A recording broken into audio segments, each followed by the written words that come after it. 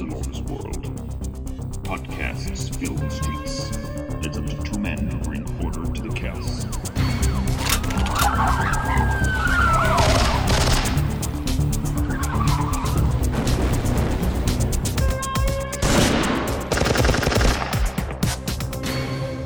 The Hardcasters. Welcome to Hardcasters, the action podcast that shoots unarmed men in the forehead who are holding up diplomatic immunity with absolutely zero consequence. My name is Dominic de Plum, and I've been forced to partner against my will with the utterly lethal and visibly hard Dick Visage. Hello, Dick. Hello. I'm very excited that not only is this our first episode, but the film we decided to talk about. But before we get into that, we should probably go over just a little bit of context about what this podcast is and what we intend to achieve. Yeah. What's our ambitions, Dick? Well, I think apart from just smashing the podcasting world in the face, Yeah. is to just delve deeper into certainly the mid to late 80s, early 90s action genre and subgenre, and see what we can learn from it and teach others. Absolutely. And this is a well-worn subject, and I don't intend to bring anything new to it. I think. Why would we? New stuff's rubbish. Yeah, absolutely. Yeah, we should always look backwards, and I think as well we're not going to start too obscure. We're going to cover some well-known films, and maybe dig into the kind of slightly more obscure things, A, as we go, and B, as we run out of ideas. Indeed. Yeah. I also think it's worth noting to everyone that we have taken a real stance against doing any research, and also we're not watching any of these films before we talk about them. So we're doing it entirely from memory, just to give it a bit of edge and the chance that actually we could be talking completely out of our asses from faded memories from about 10 years ago. I think that's the best approach. I don't know about you. I think that's the perfect approach. So shooting from the hip, research, bollocks, and absolutely. That's the way Kick forward. ass and then take names later, I think is the same. Yeah. Reference names, never. Yeah, make names up even. Just. So we have decided for our first film to go with the 1991 action smash Out for Justice starring Steven Seagal.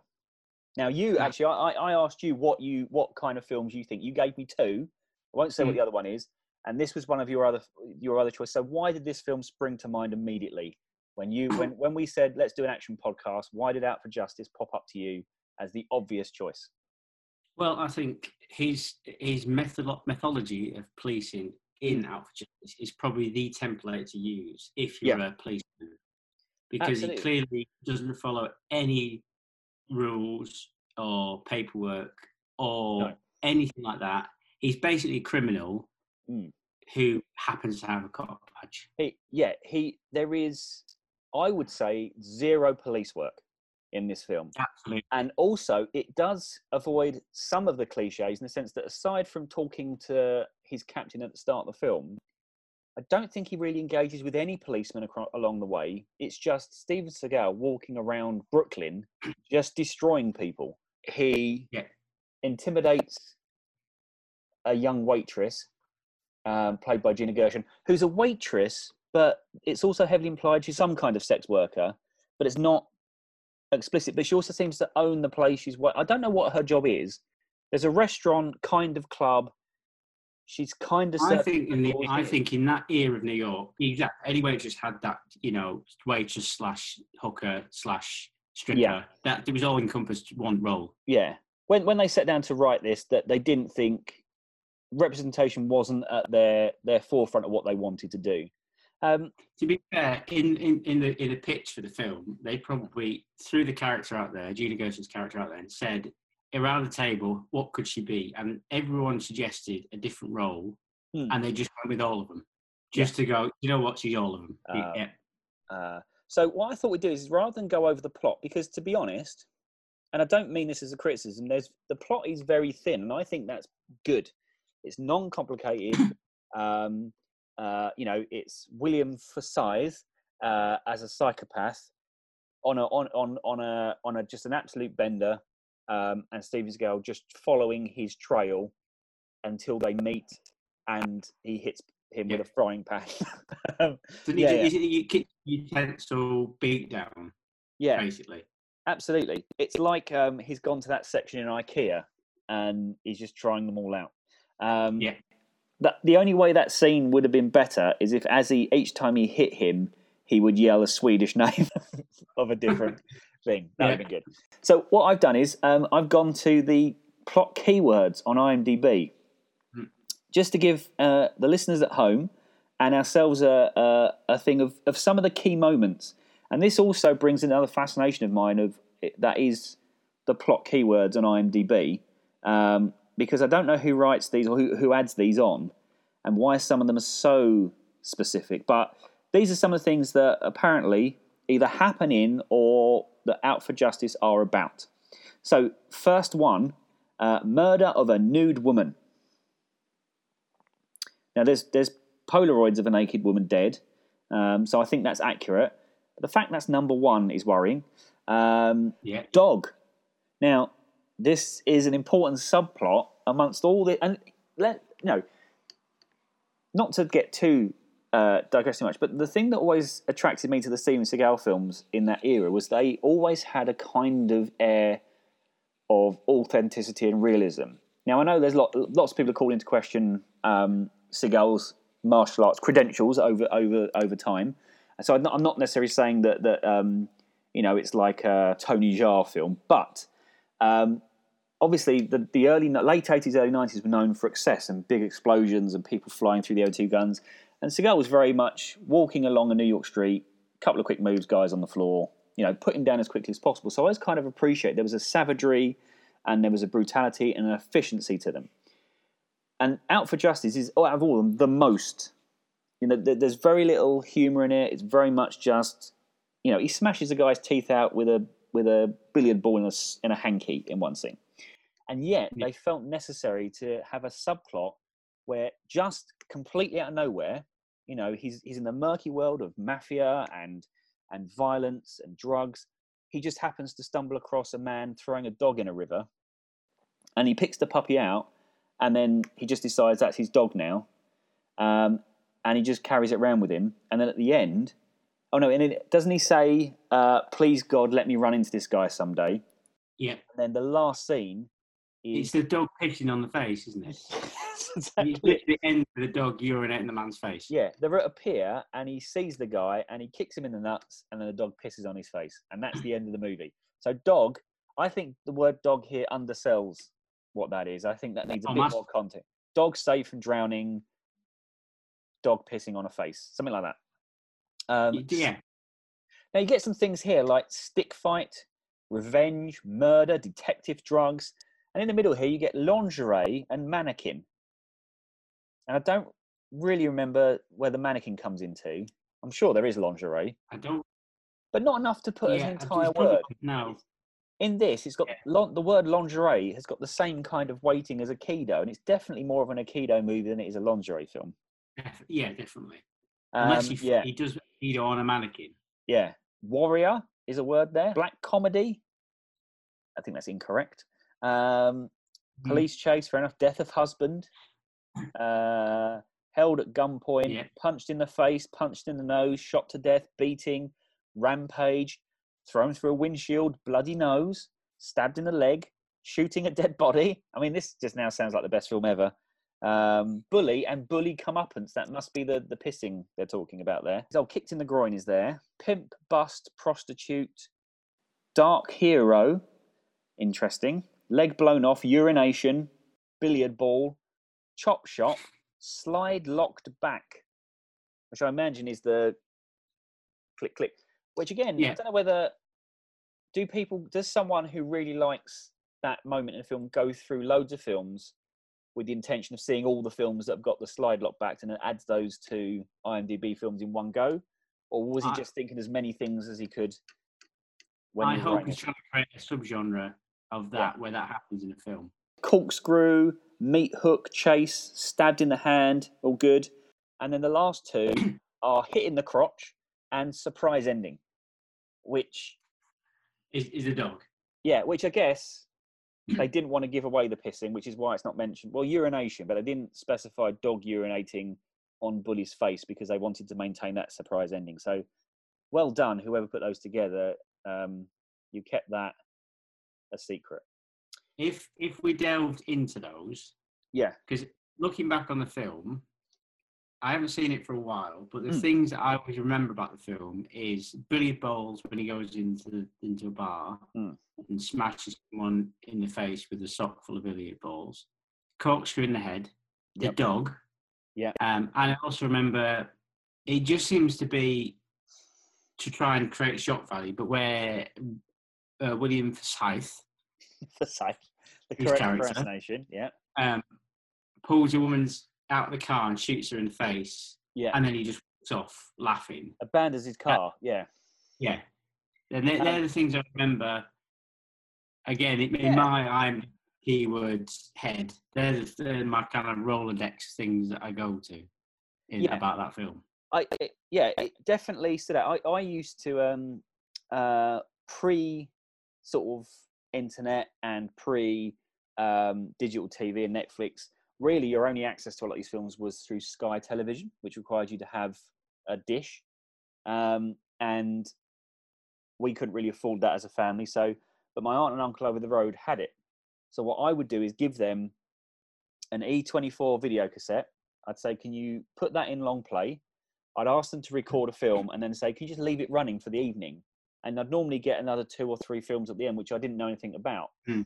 So, for example, one night I asked them to record Predator 2, and then I just picked up whatever film. So I would quite often see these kind of lower budget, more interesting films completely by surprise. And I'm pretty sure that Out for Justice was not only the first Steven Seagal film I saw, but it's so different to most 90s action films that it really stood out. And part of that was because it's got a kind of, and I'm aware I'm disappearing up my own arse when I say this, but a kind of improvisational element in a sense that it's actually not that cliched for most action cop films. And a lot of the time is Seagal driving around Brooklyn having conversations which don't sound really like they're scripted. And he's putting on a kind of Italian-American gangster accent, which is kind of okay. It kind of gets away with it. But the thing for me that wins this film, even more so than the kitchen fight at the end, is the bar fight in the middle, which I think is not only a really good display of what Seagal could do physically with, or you know, if he's not as good a martial artist as everyone says, at what he could perform. But dare I say, as an actor, I think he's very charismatic in it, and very naturalistic. He's not giving one-liners. He's kind of talking and joking with people. But it's also such a well-constructed scene because it's not a big explosive action sequence. It kind of, he fights one person, then goes to someone else. So to set the scene for people who haven't seen this, and hopefully to recommend it, he's searching for Bobby Lupo, who is William Forsythe's character. And so he walks into his brother's bar. It's a pool bar. There is a bar at the end. And he just starts shouting at everyone in there about where is Bobby Lupo and insulting him. I believe he calls him a chicken shit fucking pussy asshole at one point. And anyone who stands up to him, he punches in the face or throws in a phone box or whatever. And he's knocking people off their bar stools. And then he starts smashing all the beer glasses. He goes behind the bar and he's talking to the barman. He goes, I see a lot of boxing memorabilia here, a lot of trophies. Who the boxer? You the boxer? And the guy goes, yeah, can you take me? Yeah. And then he just punches him in the face as well. He hasn't done anything wrong. And then basically, someone at the bar who's a gangster says to everyone, I'll give, I don't know, $1,000 or whatever to anyone who brings me his badge. And so Seagal unloads his gun, throws it away, holds up his badge and says, this is your trophy. Come and get it. And so it's basically a succession of the barflies attacking him, which he dispatches. And that's where he knocks someone's teeth out with a billiard ball, which is cut out in some... There's a brilliant version of it I saw, I think on the first VHS copy I had that was cut, where they cut out the bit where he puts the ball in the hanky. So he's actually just hitting people with a handkerchief. and they're flying everywhere, which is amazing. If that was Andy keywords, handkerchief fights. Yeah, exactly. And there's a good stick fight, but it's funny, it's exciting, and Steven Seagal is genuinely quite charismatic and has a lot of screen presence in that scene. So I think that scene alone is actually a really good piece of action filmmaking and a really non-traditional part of it as well. Yeah. And I think as well, Seagal in that sort of 88 to 92, so Nico, Out for Justice, Under Siege, that era. Yeah. Again, he didn't look like an actual, that action hero at the time. He wasn't massive, muscular, but I think actually he looked the part. He was quite had a look about him. He doesn't. I mean, now he looks like a fat, chalky Weetabix. So he can't. He just looks like he's. But back then he was, kind of like ponytail, Italian American, and he could do martial arts. And again, he was like a gangster who could fight with kind of different style. So I think, and like you say with the delivery, I think it's not one-line catchphrases. It's about him being like an edgy gangster type, which worked. Yeah, I can't remember if the first Seagal film I saw was Nico or Out for Justice, but they all kind of go hand in my head. They go kind of hand in hand. Yeah, I would say the only one, and I don't want to talk about the other films too much because no doubt we'll come back to them at later. But Hard to Kill,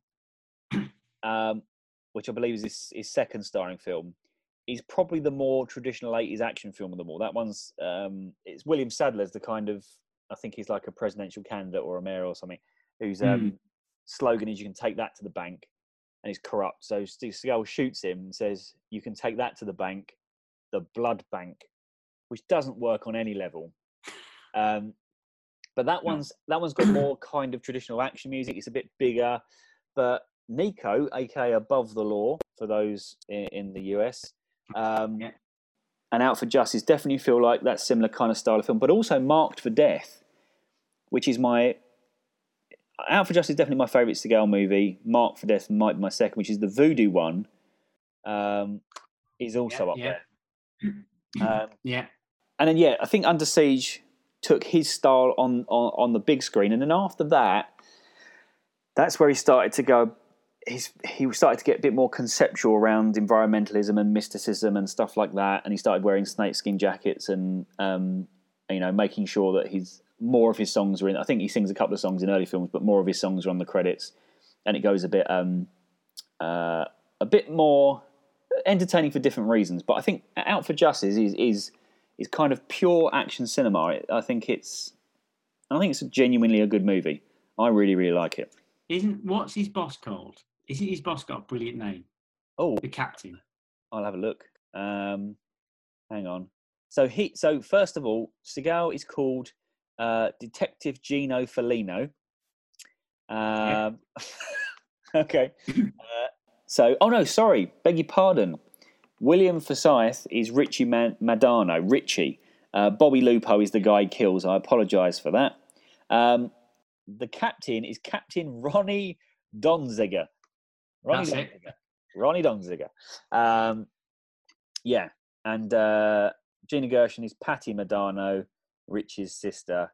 It doesn't state what she does as a job. Well, wasn't his partner who got killed? Wasn't he just revealed to be a massive shit? Wasn't he just like? There was no actually when you looked at his character, like actually he was a bastard. So I've got no sympathy now. Yeah, because it's actually quite clever. Because what basically you discover is so the Forsyth character Richie finds out that Seagal's friend/stroke partner has been having an affair with the same mistress that Forsyth is sleeping with. Yeah, and that's why he kills him. But he knows killing him is gonna get him killed. So the reason he goes on the rampage is he basically knows it's his last night alive. So he just has the best night he could possibly think of, which includes killing a woman in the street and whatever. But that's basically it's just an absolute psycho, knowing he's going to die and not caring. And Seagal as this kind of figure of vengeance, just waiting for the point where he catches up. and bashes him around the head with kitchen implements. Because that end fight scene, it is, but that end fight scene is not really a fight scene because he just bats him all around the kitchen, doesn't he? There's no threat. He just beats the living shit out of him. He doesn't land a punch on him. I think. No. I get a feeling. I think Seagal gets a wound earlier, and I think he might. Or is that, am I getting that confused? Another film? Because Seagal, one of Seagal's signatures was the fact that actually in most fights, very few people laid a hand on him. He'd often get like a scratch or something. But I think it's actually more like a scene from Bottom than it's just like two people fighting in a dingy kitchen with saucepans. Yeah, I love it. I think it's hilarious, but good. Yeah. So it'd be great if he put his head in a fridge and repeatedly closed it whilst looking into the camera. That would be great. Yeah. Having a monologue. That'd be, that'd be just top it off. The only thing it's missing is one of them shitting their pants, and then that would have sealed it. That's probably Seagal now. If he did an action film now, that probably would happen. Yeah, I mean, what I would recommend, just to get a sense of the differences, look at some of the early fights. And if you go on YouTube, there's people that have done compilations of Seagal fights. And if you look at the more recent ones, and I went through a phase of dipping into some of Seagal's more recent efforts, and he's making at one point, he was making like 3 or 4 films a year, all straight to DVD or straight to streaming. I always think Seagal was ahead of his time in the fact that most of his films, possibly not Out for Justice, but most of his films were straight to DVD before DVD existed. Like, if you can imagine, a lot of the kind of films that he churned out were like, I imagine, would now be like straight to DVD. It's almost like he got that market early on. As you like. Well, watch them on YouTube. They're very heavily edited. There's lots of close-ups. You can't really see him moving. It's just kind of hands doing that and someone falling over. Whereas a lot of the early ones are all kind of in wide shots and you can see him doing all the moves. But there's some really bizarre stuff. There was one where he's fighting Mike Tyson in a film, but it's all slow-motion Tai Chi stuff as well, which Seagal's never been particularly famous for in films, and it's very weird to watch. But yeah, in his prime, Seagal was an imposing and charismatic action star. And I would say Out for Justice, if you're in a kind of 90s action kind of mood, but you want something a little different, less Schwarzenegger riding a Harley Davidson, blowing things up, or what have you. You want something a little bit more edgy. Out for Justice should do you absolutely fine. I think it's great.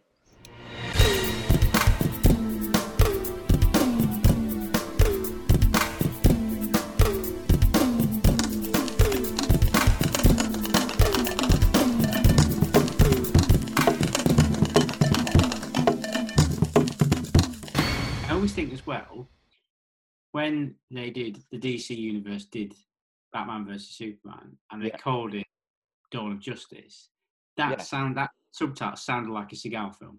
Yeah, absolutely. I can imagine Seagal being one of the Justice League, which would be amazing. Yeah. Okay. Let's skew this into then. Let's take a bit of a swerve.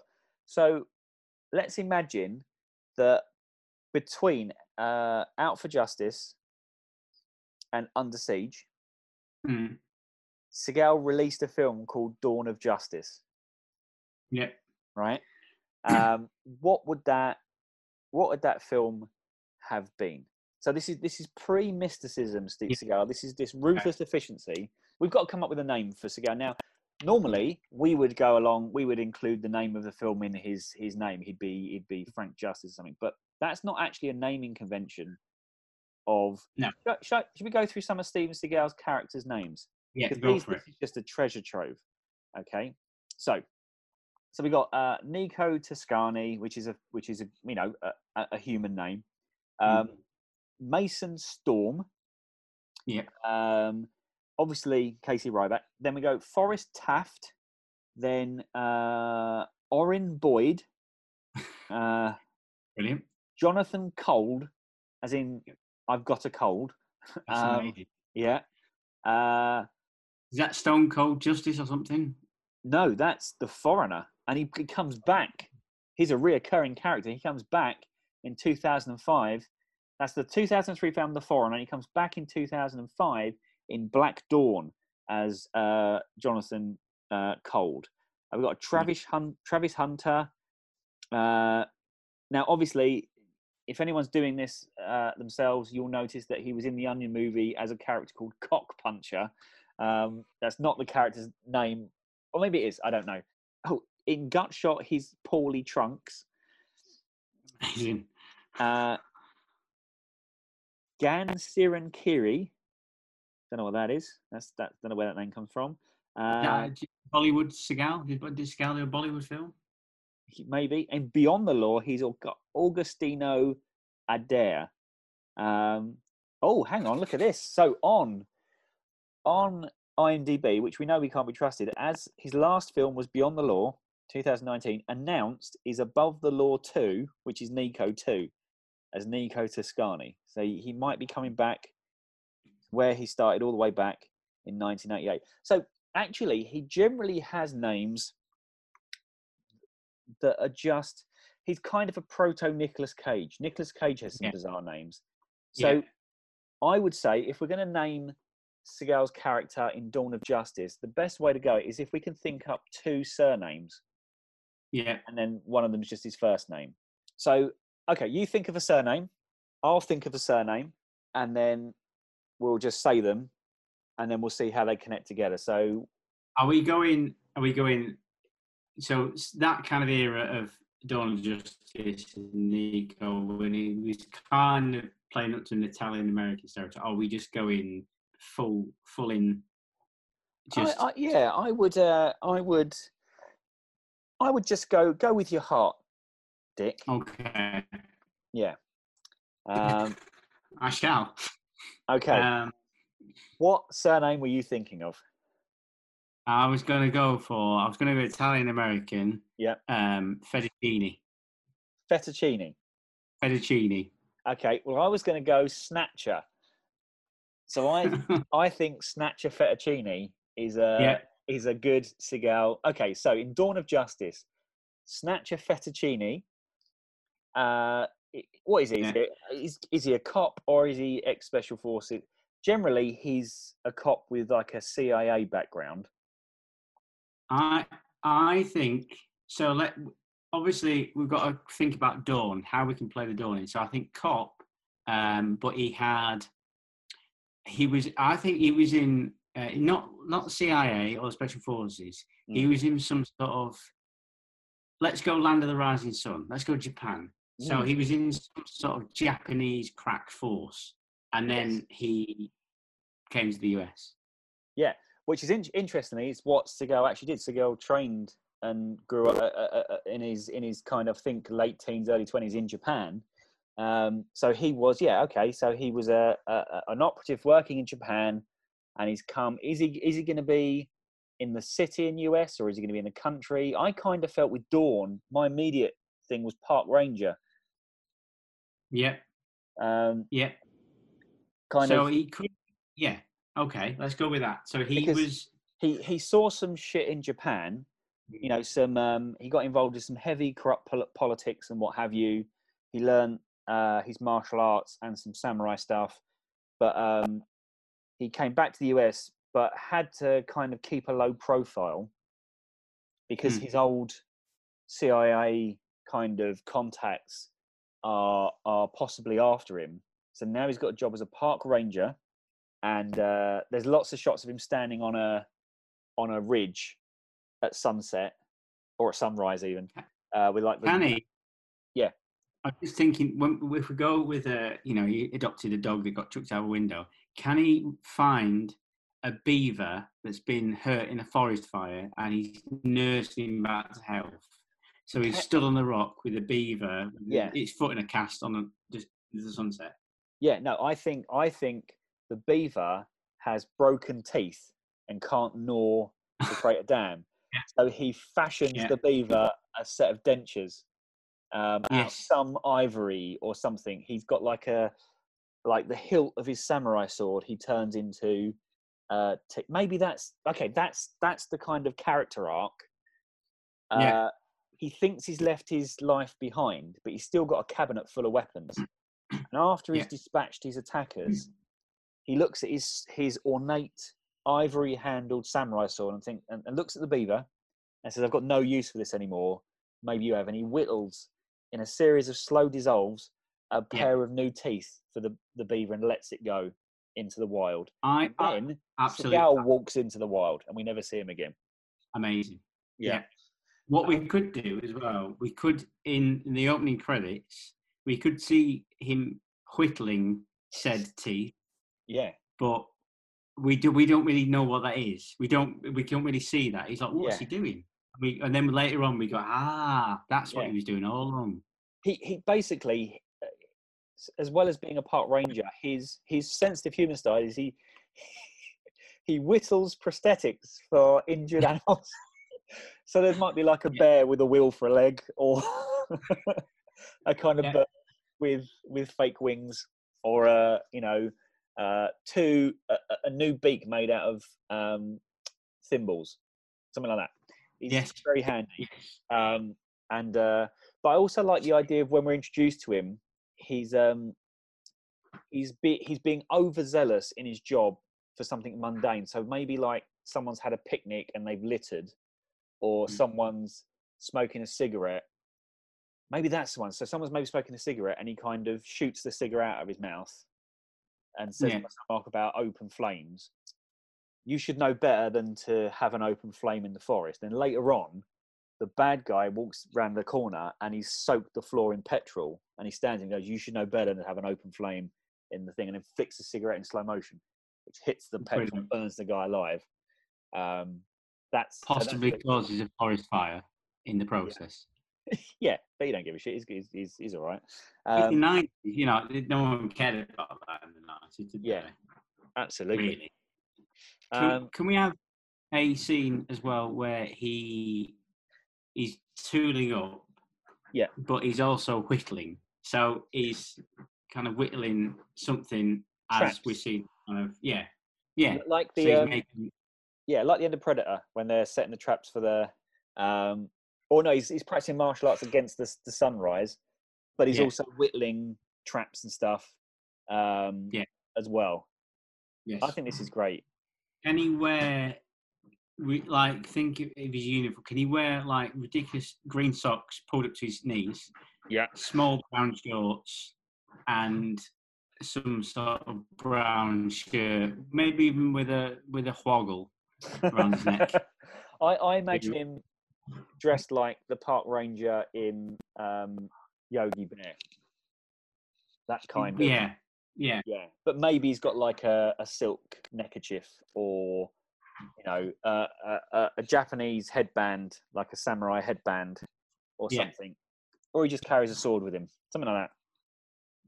Maybe a massive samurai sword. Yeah. That he walks around the forest with it, but it's completely cumbersome and doesn't do anything for his job. But sometimes he likes chopping wood with it. Yeah. To aid his whittling. I'd also like one point, he's trying to track someone and he sits down, kind of cross-legged, and he puts his hands on his knees and he closes his eyes, and we go in and then we dissolve on an extreme close-up of his eyes to the extreme close-up of the eyes of an eagle. And we see from the eagle's point of view as if he can somehow commune with animals. I think he should commune with animals. I think actually, we've got him put that as a subtle hint that he actually does. Yeah. So I think if we looked at the IMDb keywords, commune with animals would definitely be in there. Beaver dentures would be in there. Siege, picnic fight. So what's the most ultra-violent thing he's going to do to someone in the film? What's the beyond the burning alive? Maybe he can whittle someone. He can whittle them down to their skeleton. just to tie that narrative thread up. Yeah. There we go. Yeah, I think he should. early on, an animal bites or pecks or scratches the villain, and the villain kicks the animal away, damaging its leg or its wing or whatever. And then at the end, Seagal, holding his knife the way he does, whittles someone down to their skeleton, and then makes the prosthetic for the injured animal out of the bad guy as a kind of poetic dawn. That's the justice in the dawn of justice. It's justice for the animal. Yeah. Can the Yakuza be the villains? I think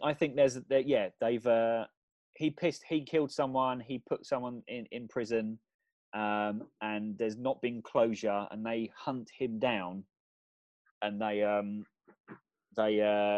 find him in his log cabin. It's brilliant. I'd say. What could he have done in Japan? What could his role have been in Japan? Oh, was the Yakuza after?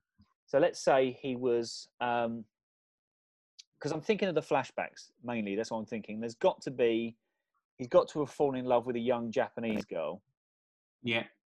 That maybe was the daughter of a Yakuza boss. And that brought shame on the Yakuza gang, so they killed her. And that upset him. Yeah. He killed a few Yakuza. And then came back and that got him fired from the CIA because he overstepped the boundaries. That got him in the bad books with the Yakuza because he stepped into their honor system, and that's why they've sent people to kill him. So every now and again he has a flashback. I think as well we start with a flashback. So some films start with like an ultra-violent where we go, and then it says 5 years later, whatever. So I think let's chuck Japan in there, fall in. So we see him escorting in full silk pajama outfit, full on, sword behind his back, escorting a young, beautiful Japanese girl at a sumo wrestling event. Yeah. And he's stood there whining and dining her. He's got his sake and, laughing and whatnot. And he's bought her he's handing her like a Japanese flower, and it's all slow motion. And then we hear the synthesizer coming. Can he have hidden a wedding ring in the flower? Yes. Yeah. And then, Or he's got a friend who's a sumo who comes over to him before the event, takes the ring out of his nappy, pops it in the flower, and then he gives it to her. And, he kind of gurns to the audience that, like, that's how he got it.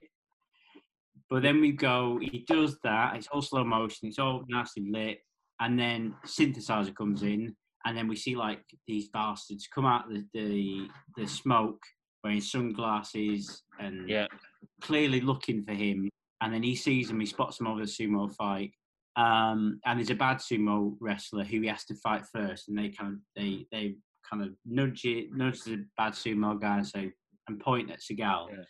He engages said sumo wrestler, fights him, brings him down, and then there's lots of shooting, and then we see him take a few Yakuza down.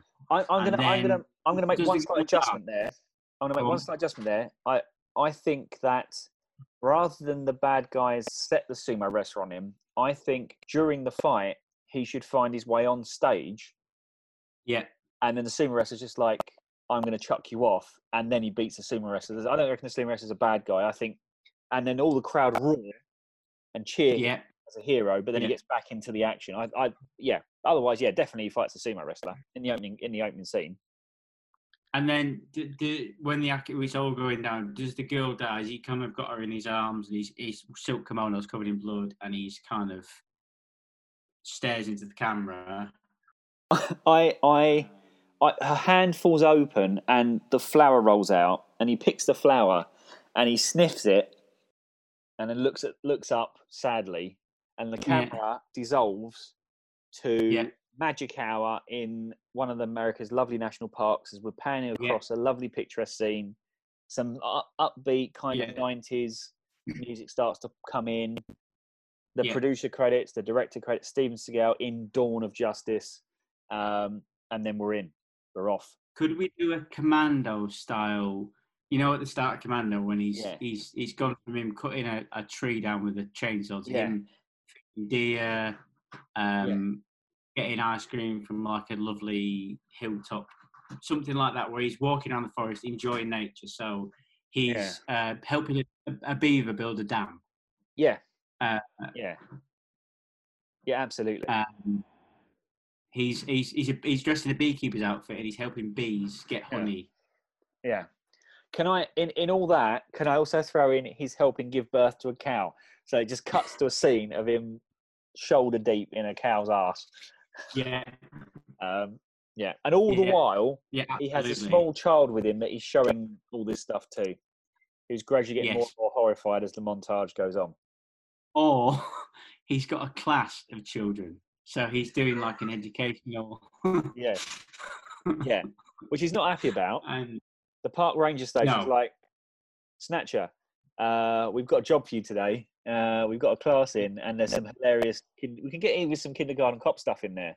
With maybe one of the kids can say shit, and that's hilarious. Yeah. And we could have like as in 80s/90s films, a la Ghostbusters, Kindergarten Cop. We could have an obnoxious yuppie kid who keeps trying to, just slight him, and at the end he gets his comeuppance at the end of the credits. Maybe Seagal just because he can commune with animals, orders a load of killer bees on him. Yeah, I love that. This Dawn of Justice is already a much better film than Batman vs Superman. All day long. Absolutely. We need to give it a tagline as well, really? Oh, okay. So now 90s tagline. So let's get some examples of. So let's look at the Nico poster, because some of these can be a bit wordy. Okay, he was a covert agent trained in Vietnam. He has a master 6th degree black belt in Aikido and family in the mafia. He's a cop with an attitude. That's the tagline. Takes ages. Marked for death. They've attacked his family. They've killed his partner. They've made the wrong guy very, very angry. And then hard to kill. Oh my God, this is very... He's LA detective Mason Storm. 3 hired assassins left him for dead, and he's waited 7 years to even the score. So these are just actual descriptions of the plot. So let's say he's a park ranger with a mysterious past. They're the Yakuza with a code of honor. Or we could just... this is a beaver with no teeth. Well, we could have just one word to describe. So, samurai, black ops, park ranger. Okay, how about this? Now I'm gonna be a bit more poetic here. A vengeance that slept for 10 years will wake on the dawn of justice. How about that? Yeah, I like it. I mean, now, obviously, trying to keep it 90s era. I actually think this is more on Deadly Ground era, to be honest. But let's have a little bit of leeway. But part of me now wants to push this further and go, we're in a meeting with Seagal. We're pitching him Dawn of Justice. Mm-hmm. What ideas do we throw in that we know might get rejected? So my first one on the list is he's got to fight a bear. All day long. If he's in the forest, he's got to fight. Yeah, absolutely. But then again, Seagal often fights more than one person at a time. So I'm going to say he fights a family bear. Can we do like a Goldilocks and the Three Bears riff? Like he accidentally wanders into a bear's cave, like home, and eats some of their food. He's gone survival mode. Like in Rambo, he's out in the woods and he eats some food, and then the 3 bears surround him and he kicks a shit out with a Aikido. Yeah. And he could say something like, this chair's too lumpy, and just smashes a bear over the head with it. Yeah, absolutely. So which means as well... I'm liking it. Which means as well, something we'd pitch... I don't think he'd go for it, but something we'd pitch in the thing is that he bleaches his hair for this film. So imagine that long, blonde mane, bleached, hot white. Could there be a scene... Yes. Where it's almost like Seagal becomes Snow White. because he can commune with animals, there's a scene when he stands there and all like birds and beavers and stuff that kind of land on him, and he's like stares into the camera after he's tooled up, and all the animals land on him. And I like the idea that he gets them to help clear up. So after he's murdered everyone, they all dispose of the bodies for him. So you get these shots of like squirrels dragging a body up a tree, and these other things dragging a body, like rabbits pulling a body down a rabbit hole or something like that. Yeah. Brilliant. Yeah, absolutely. Absolutely. Definitely. He could even whittle a guitar. So he could even have a bit of... just thinking the same thing, yeah. And he starts playing it. And that's Seagal all over. Okay, so there's got to be a love interest that's got to kind of rekindle, who's maybe one of the mums of the kids. Very high genes. And I like the idea he takes her out, and literally they're out. He takes her out to the romantic part of the woods, and he goes, "Pass me that piece of wood." She passes him a solid bit of wood, and he pulls out a blade, and he's sort of like, "Tell me about your life." And she talks about how her husband died or whatever. And when she cuts back, he's already whittled the guitar, just while sat there. And then he plays, and the animals come out and listen. And then that's... I like it. Yeah. But what we'll say is you very, very rarely see Seagal on the job. Like, you very rarely see him doing the business. So I think that would be a slow dissolve way to suggest some antics, but you'd never see him do it. Because that would suggest some kind of vulnerability, and he's not down with that. But it could.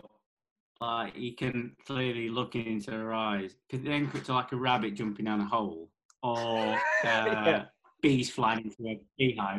Yeah. Or just two animals having sex. All that, yeah. Two horses. Just graphic detail. Or it's a silhouette of him whittling two people having sex. So basically, Dawn of Justice is actually just an elaborate kind of adaptation of Goldilocks and the Three Bears with Steven Seagal as an ex-CIA operative who'd worked in Japan, turned ultra-violent park ranger who whittles prosthetics for injured animals as a hobby. Yes. Okay, so I think it's about time that we introduce what is going to be a reoccurring segment, which I'm going to call Justice 101. What I want this to be is I want to create a brand new manual of standard police procedure that has been entirely compiled from the movies we watch. So if we go back to Out for Justice, what type of policing do we see in there? Let's have one each that we think should go into standard operating procedure for new police officers. What striking moment do you think should be standard? I think because clearly he is following an agenda and he's following his gut. So I think just trashing a bar, because actually most action films get something from doing that. So even if it's catching someone, finding out information, actually he doesn't even bother staking it out. So he just goes in there and goes, you know what, I'm going to get someone out of it, even just to wind someone up so they try and punch him, so he takes them down. So actually, at the end of the day, he's got his police figures up. Yeah. Even if he doesn't catch anyone related to, he's trying to get. He's caught about 3 people trying to hit him or carry knives, and he's like, you know what? There's my police numbers done for the day. So So new officers. Smashing out. Yeah, on entering a licensed premises, should start by destroying the place before asking questions. I think that's a good piece of procedure. Yeah. So ideally, if there's police starting out, if it's your local pub or bar, just go in there. The first thing you do when you go in is start breaking things. Yeah. Now, you don't have to destroy the whole bar. If someone gives you what you want to know in the meantime, you can stop. But you should start destroying things, push a jukebox over, throw a glass across the thing. Yeah, anything like that. Knock an old man off his piano stool. Absolutely. Or shut it on his fingers. Yeah. Something like that. Yeah, absolutely. My one is going to be about dress code. And I think that a sleeveless shirt with no undershirt, beret, and wearing your police badge on a chain around your neck should be acceptable dress for any police officer, uniformed or otherwise. You can take the sleeves off and a beret. I think those two things I think will be great for standard operating procedure.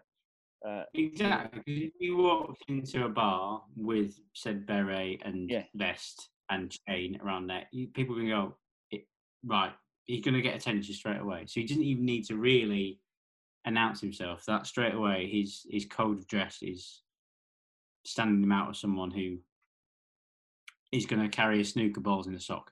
Yeah, absolutely. Yeah. I mean, I think we've got to be strict because we need to leave these new police officers some kind of improvisation. But if I was going to go for a third, it would be snooker balls in a sock or hanky is an acceptable hand-to-hand combat weapon, a melee weapon. But I'm going to cut it off at 2. So we're going dress code and what to do when entering a licensed premises before questioning. I think that's going to set a great example for policing. Well, I think that just about does it. I think we've covered that film in an academic level of detail. I think it's up there with some of the best critical analysis of the art form. And now this is the other thing, though. This is what we're in danger of now. And again, a little bit of context. Myself and Dick have long pitched action movies, and some of those films or some of those pitches that seemed hilarious and ridiculous at the time have kind of come to fruition. The amount of times we've spoken to each other and said, I can't believe they ripped our idea off. They must have been listening. So we are going to have to, because I wouldn't be, what I don't want to see is in 5 years' time, Seagal or otherwise, an ex-CIA officer come park ranger fighting 3 bears and whittling prosthetics to animals, and then us be sat there again, how did this happen? I mean, we basically wrote the Fast and Furious films before they happened. I'm not making any legal claims. I'm not going to lawyer up, but just to say, I don't want, Statham as a whittling park ranger.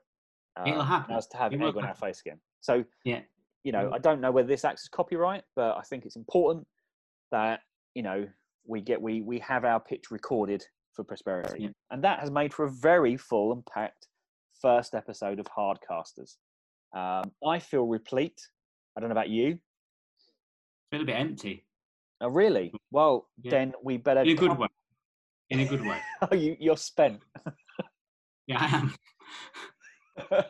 Well, the fact that you're spent and I'm replete, you're empty, I'm full, to the brim, means that we must come back another time and allow me to repay the favour and empty into you my passion and love for another action movie. We won't tell you which one it is because, frankly, we probably won't decide on it until about 5 minutes before recording. Or during the episode, to be fair. We might just start talking and see what happens. Thank you very much for taking this journey with us, or starting this journey with us. And we'll see you next time for some more absolute horseshit. Hot action.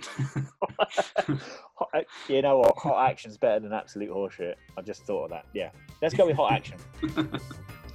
Beautiful.